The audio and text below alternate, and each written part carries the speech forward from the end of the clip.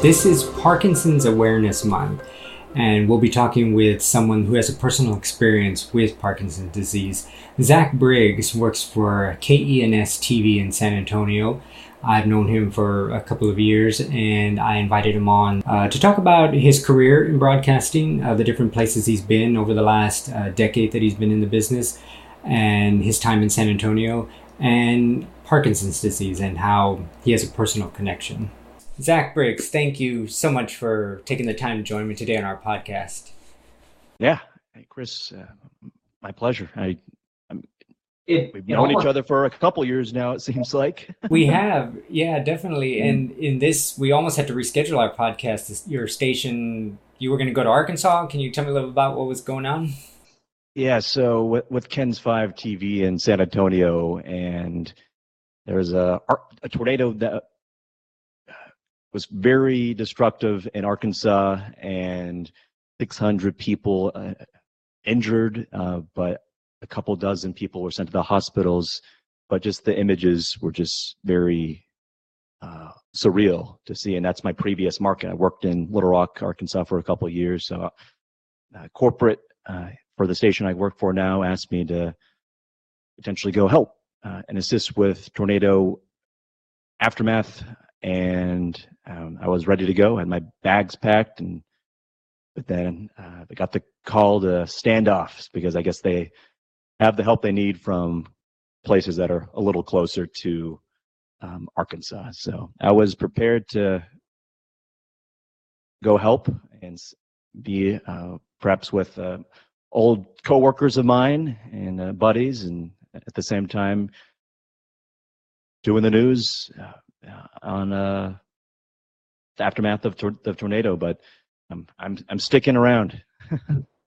You said you worked there for a while. Was anybody that you know personally, affected, injured by the tornado? No. This tornado seemed to be concentrated on like the west part of Little Rock. I mean, I've seen on social media how some of my coworkers have come across damage not too far away from where they live, like just a bunch of tree limbs down, just debris everywhere. It's a mess, and it's something that I'm thankful that no one that I knew was injured or had significant damage to their homes. But I believe there have been at least a couple deaths as a result of this tornado. And seeing the images of the town of Wynne, Arkansas, which is a little closer to Memphis, Tennessee, that town, or parts of the town, were just obliterated. And I've covered at least a couple tornadoes. I think there was one in Jonesboro. I was with a photographer with the station I was working for at the time, KATV, Channel 7 News. And we went to this town, and it was just horrible to see how people's lives were turned upside down. And be able to tell these stories, talking to the people that are impacted. And I don't know if I would be so gung-ho to talk to someone or even have any desire to talk to a reporter. I just lost my home, but there are people that are willing to share their stories, and speaking with them on their desire to rebuild and somehow having the strength to move forward. And I like hearing those stories. But I kind of want to take a little back trip a little bit and just kind of hear where you hail from, growing up, your family, what that was like, as a child. Yeah, so I grew up in Washington State, Eastern Washington, a place called the Tri-Cities. People think of Washington State and they think of the lush green evergreen trees of Seattle, for example. But I'm from a more, desert plateau area. Pasco, Richland, Kennewick are the three towns, and sometimes I count Hanford because kind of an interesting tidbit that Hanford is where, back in the days of the Manhattan Project of World War II, they produced plutonium or one of the bombs that was dropped in Japan to ultimately end the war. So that's interesting. They have tours and everything, but it's a place of many stories for sure.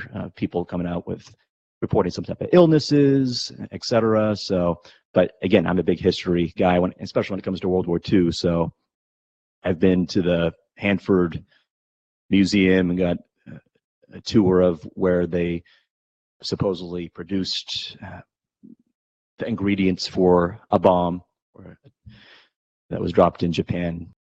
Over 150,000 people, I believe.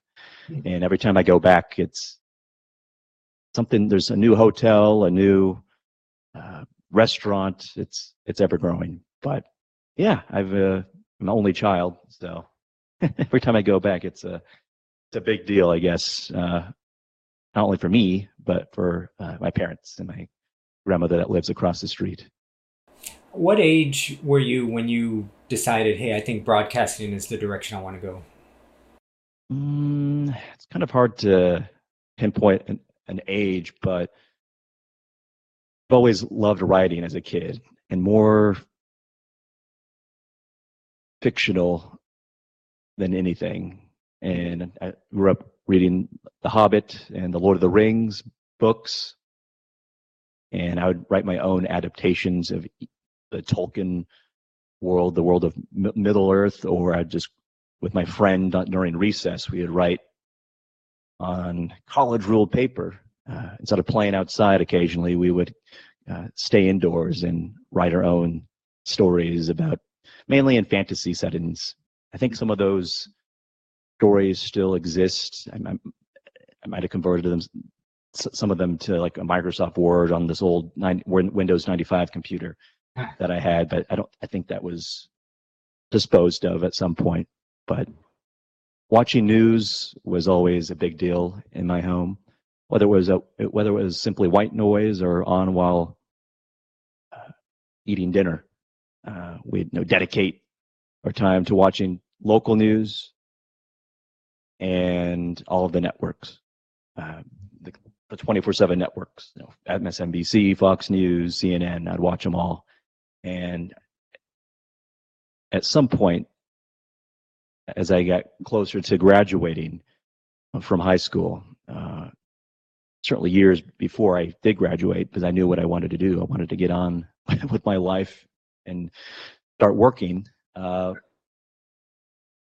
This desire to write and this curiosity about the world and communities and how I could tell stories about what's going on eventually turned into me going to Washington State University and graduating, finishing off my associate's degree and doing 2 years at WSU and getting a degree in communications, emphasis broadcast journalism.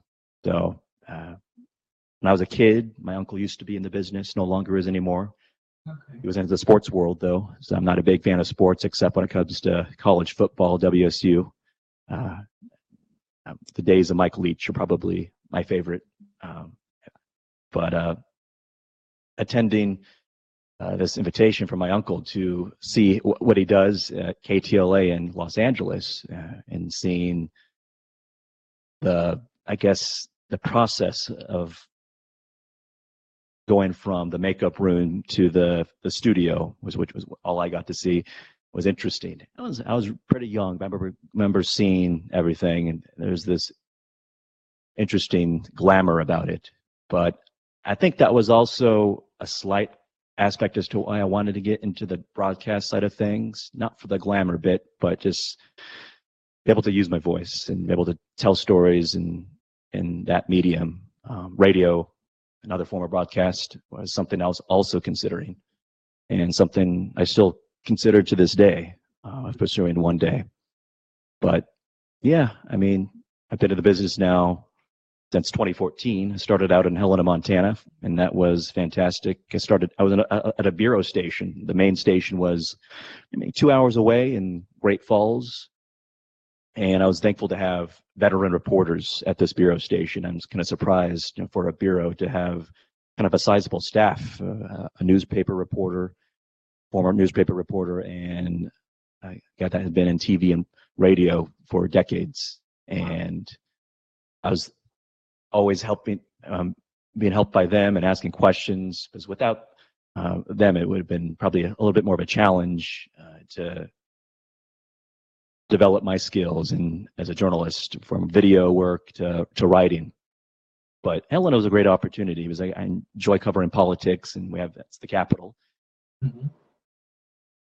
Smaller town, so it was easy to get there. And wildfires were one of the more common breaking news type stories. It doesn't seem like I've covered more wildfires than when I was in Montana. Then I was very grateful for the people I've met in Montana. And then, this business seems like people have this goal of moving up, getting to larger markets. So 2 years later, I'm in Tucson, Arizona, and that was fantastic. I worked for the NBC station there, NBC affiliate. More wildfires, different kinds of wildfires, and just a general assignment, city, county government, and anything in between, really. Right. But most recently was in Little Rock, Arkansas. And there, another capital city, enjoy capital cities, more politics, being in that environment. I think one of the more prominent stories I covered, I just kind of still think about, is the floods. There was a massive flood from about and through the Arkansas River, and devastated communities, small homes lost, people's lives forever impacted. So again, the natural disasters tend to lend themselves to doing many stories of showcasing how people come together in tragedies and try to rebuild, and through faith or whatever. I mean, they do what's needed to overcome and conquer and try to move on in some way. And those are people stories are vital to showing people around the world how communities are impacted and how they unite in times of tragedy. So then I've been in San Antonio, joined at the beginning of the pandemic, which was very unique.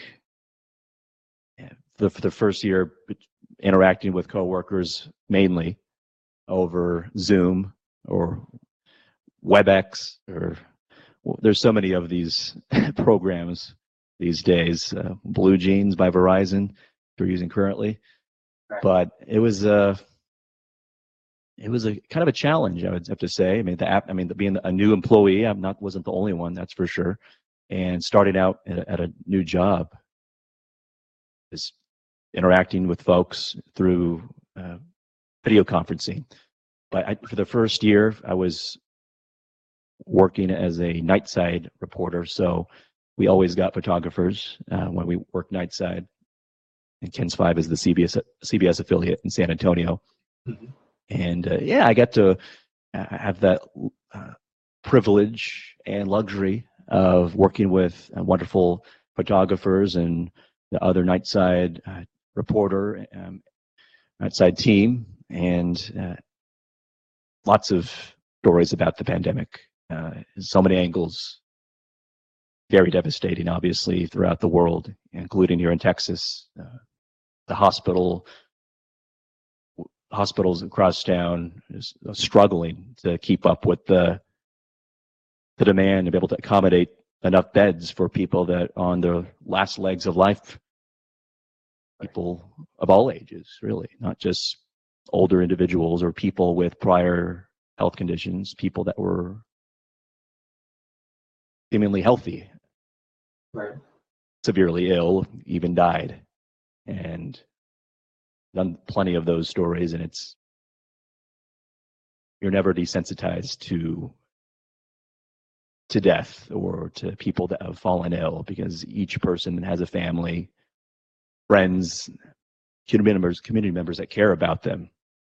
And it's been a tough road for sure for a lot of people during the pandemic, including the health workers, first responders, and journalists. So I've enjoyed my time here in San Antonio. I'm in my third year. Well, I've been 3 years in June. So we'll see what's next. But my passion still lies with telling stories in some fashion. Coming to a new city, having to know the geographic area, learning, finding a place to live, meeting new people, finding out the way the city works. I was just curious if that first story in that new city stands out at all for you in any city. Yeah, it doesn't really stand out to me. I think I was just flooded with the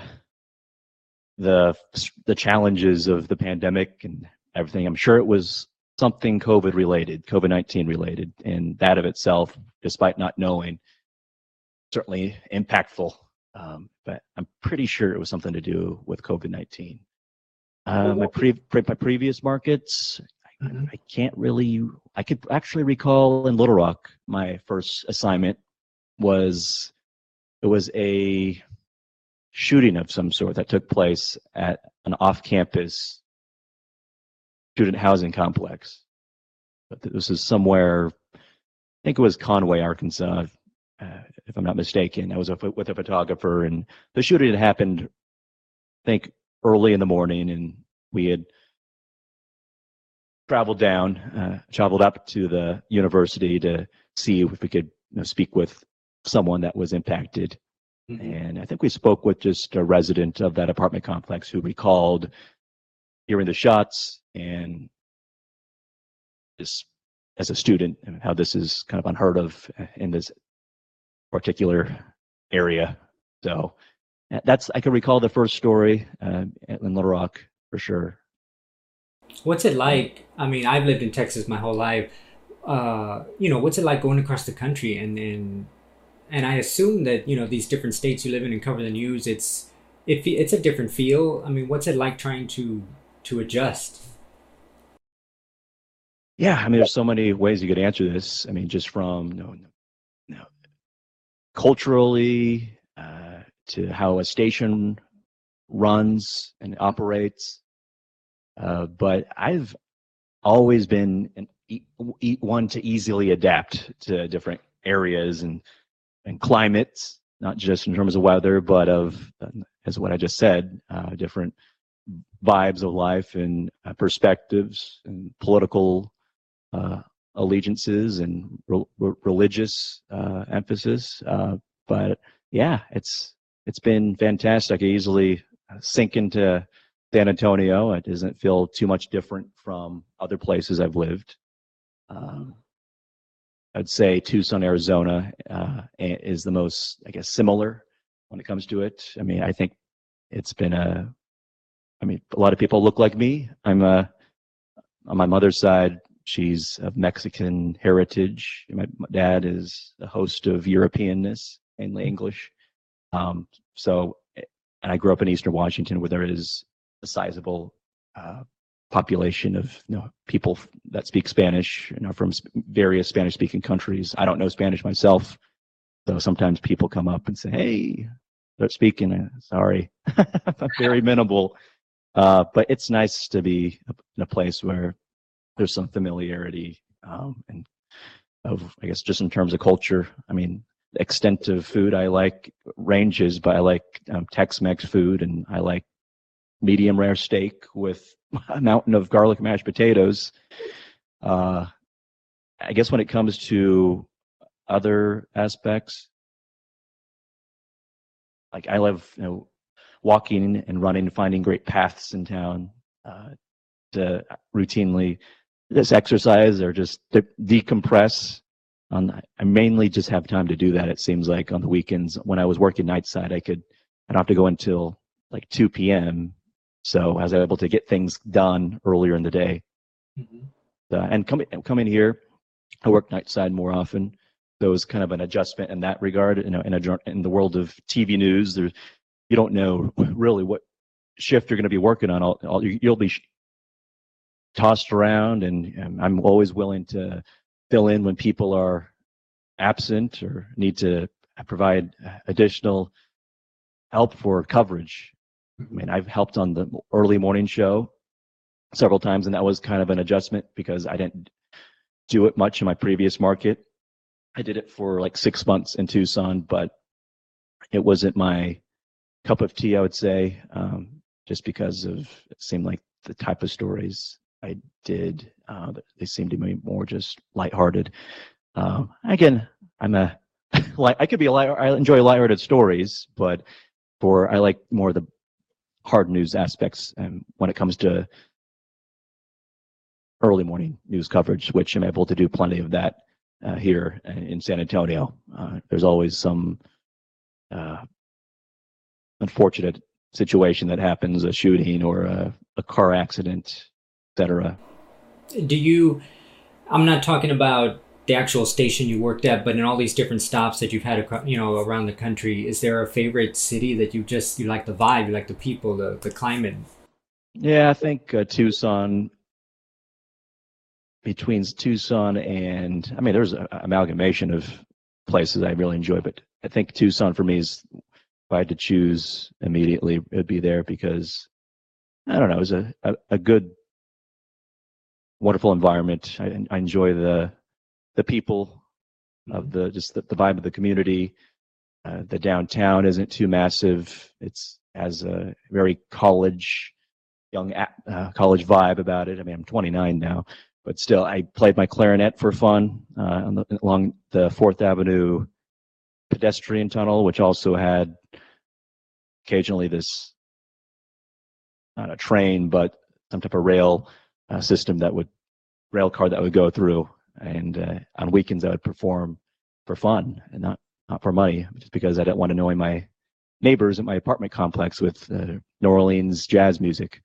So I would play there on weekends, and it was well lit, and the colors changed. It was like a rainbow of colors that would alternate throughout the evening, and just people very friendly. And that's where I got to, it took me some time to get the courage to even play and in a public setting like that. And some people would just stand and watch, get nervous. I just prefer the people that would walk and admire and perhaps drop a few bucks here and there. But it was, I think, playing in front of people like that developing that courage, maybe can also help me in my job, to be able to come up to people, especially for stories when we have to get members of the community, their perspectives on a topic we call in the business man on the street. I've heard other news directors or people in the business call it something else, not as much of a prettier term, but MOS being kind of useless. But it helped, playing the clarinet in front of people, develop this courage, I think was helpful for me to come up to people and just talk to them like everyday people and not be nervous about it. I think you develop a thicker skin being in TV news, because when you do stories, sometimes not everyone's going to like you, and you'll do a story with someone that you perhaps admire, has been fantastic in the past, but when it comes to this more negative story, they got to realize, this is may not be as pleasing, but most folks, they understand that, and it's important to keep a professional relationship with individuals. You don't want to burn bridges. You don't want to seem too buddy with them, because there might be that, as I kind of was alluding to, might be stories where you got to ask tougher questions that might put them in a more difficult spot. So, I want to talk a little bit about technology and how news gathering has changed. 25 years ago when I started, the station I was working at in San Antonio, they were editing on Super VHS tape, and I started out in production, but I wanted to get into news and edit and shoot. So after the news, everyone's gone, I'd go and get some tapes and start practicing, teach myself the way the system worked and how to edit. And then when I felt I had a good grasp on that, I grab some cameras, go shoot some footage. And eventually, I did get into news. And I would hear guys back then talk about how back in the 80s, they'd have these huge things that they have to put on their shoulder to carry the deck for the tape, and then have to carry the camera. and then they ended up having needed shoulder surgery because they were just so darn heavy. And even back, when I started, those cameras were to me heavy. But now it's lighter. You got high definition quality. You've got these computers that can do these amazing special effects, and I couldn't do back then. What do you think it would be like for you to have to, like, first of all, edit on tape and not have the advantages that we've got with computers now? Yeah, I can't imagine working in those days and editing tape to tape. I was talking about with a photographer friend of mine at KENS about the days of editing in that way, and they're talking about it as if it's this relic of the past from decades ago. I guess it kind of is, but for me, it's just kind of unheard of. So the technology has certainly changed over the years and made it more streamlined for people that are starting out in the business, because when you start out in TV news, most likely you're going to be what they call a multimedia journalist, one-man band, so many other terms, or you're shooting, editing, and writing all yourself. You'll have assistants for live shots. But again, we could get into the topic of live shot safety in a bit, maybe.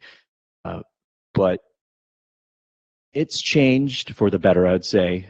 We have smaller cameras, but sometimes I prefer the bigger ones because they could do more than the smaller ones, especially when it comes to focus and zoom. But for mobility purposes, the smaller cameras are much better. And if you were to do a ride-along, for example, with law enforcement or a farmer, it's much easier to hold something that's maybe slightly bigger than your smartphone than a big kahuna of a contraption that you're going to be struggling with, which I did do a ride-along when I worked in Tucson with, I think it was the sheriff's office. I had the bigger camera, and it was a little bit more difficult to get the shots I wanted without feeling uncomfortable in the passenger seat trying to manage my way holding this massive camera. Right. But with the little cameras, are just using a combination of equipment, of GoPros, have unique perspectives. You could use your phone these days, especially when it comes to maybe getting for example, I've seen in the San Antonio market, especially, you don't have time, your photographer maybe doesn't have time to take the camera off to chase down a political official to ask him or her questions about something. So I think the smartphone will do the trick. And phones these days have some decent audio. It's good to have a steady hand. That's all it takes. So there's so many ways that people have been able to capture video and audio and turn it into a creative, attractive product that we see online and on air. Right. When it comes to editing, I've used so many editing softwares. Started out, remember back as a kid, I would put together videos of my video game gameplay. I used to play Halo 3. I still play it to this day. It's came out in 2007, and I still play it. So right. that's I'm pretty much addicted. But I would compile like montages of clips from my gameplay and use Windows Movie Maker, which I think was pre-installed on most PCs back in the day. I feel like Windows Movie Maker, the way it's changed, it's not as in depth. A lot of features seem to be missing. I think it's this age of trying to be more simple, perhaps. But I enjoyed the old, I forgot which version of it, but it was a version that I would use quite a bit. So I was editing back as a kid. But being in this business was the first, I think, in Montana, I think it was Final Cut 7 and Final Cut 10. And that was very easy to grasp. I think Final Cut 7, some with older versions tend to be better than the newer right. ones. And then I used in Arizona something called Velocity. and some people nicknamed it atrocity because it had so many issues. But again, they're all pretty much the same. Avid, we learned that in school. I'm sure maybe you have touched Avid in your days.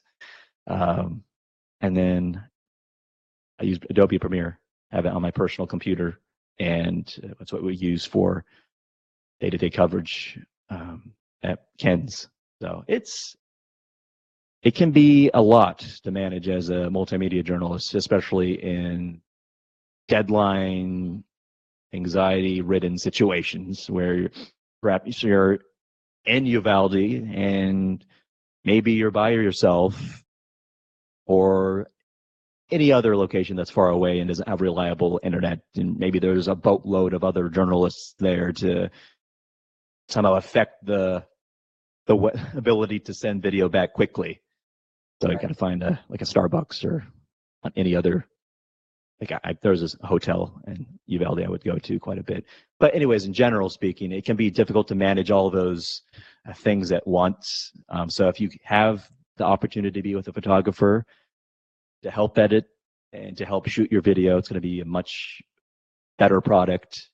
Though there are those, I know a few individuals that it looks like they're shooting with a photographer, but it's all themselves.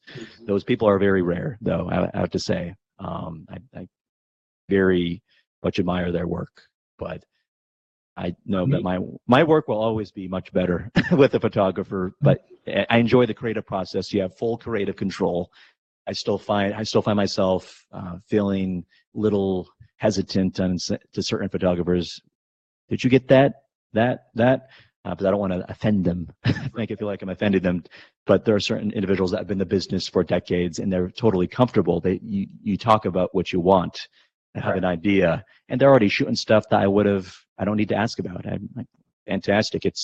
You develop a relationship with a photographer, and you begin to have an idea what each other has an eye for, and it makes it that much more enjoyable to work and come to work every day.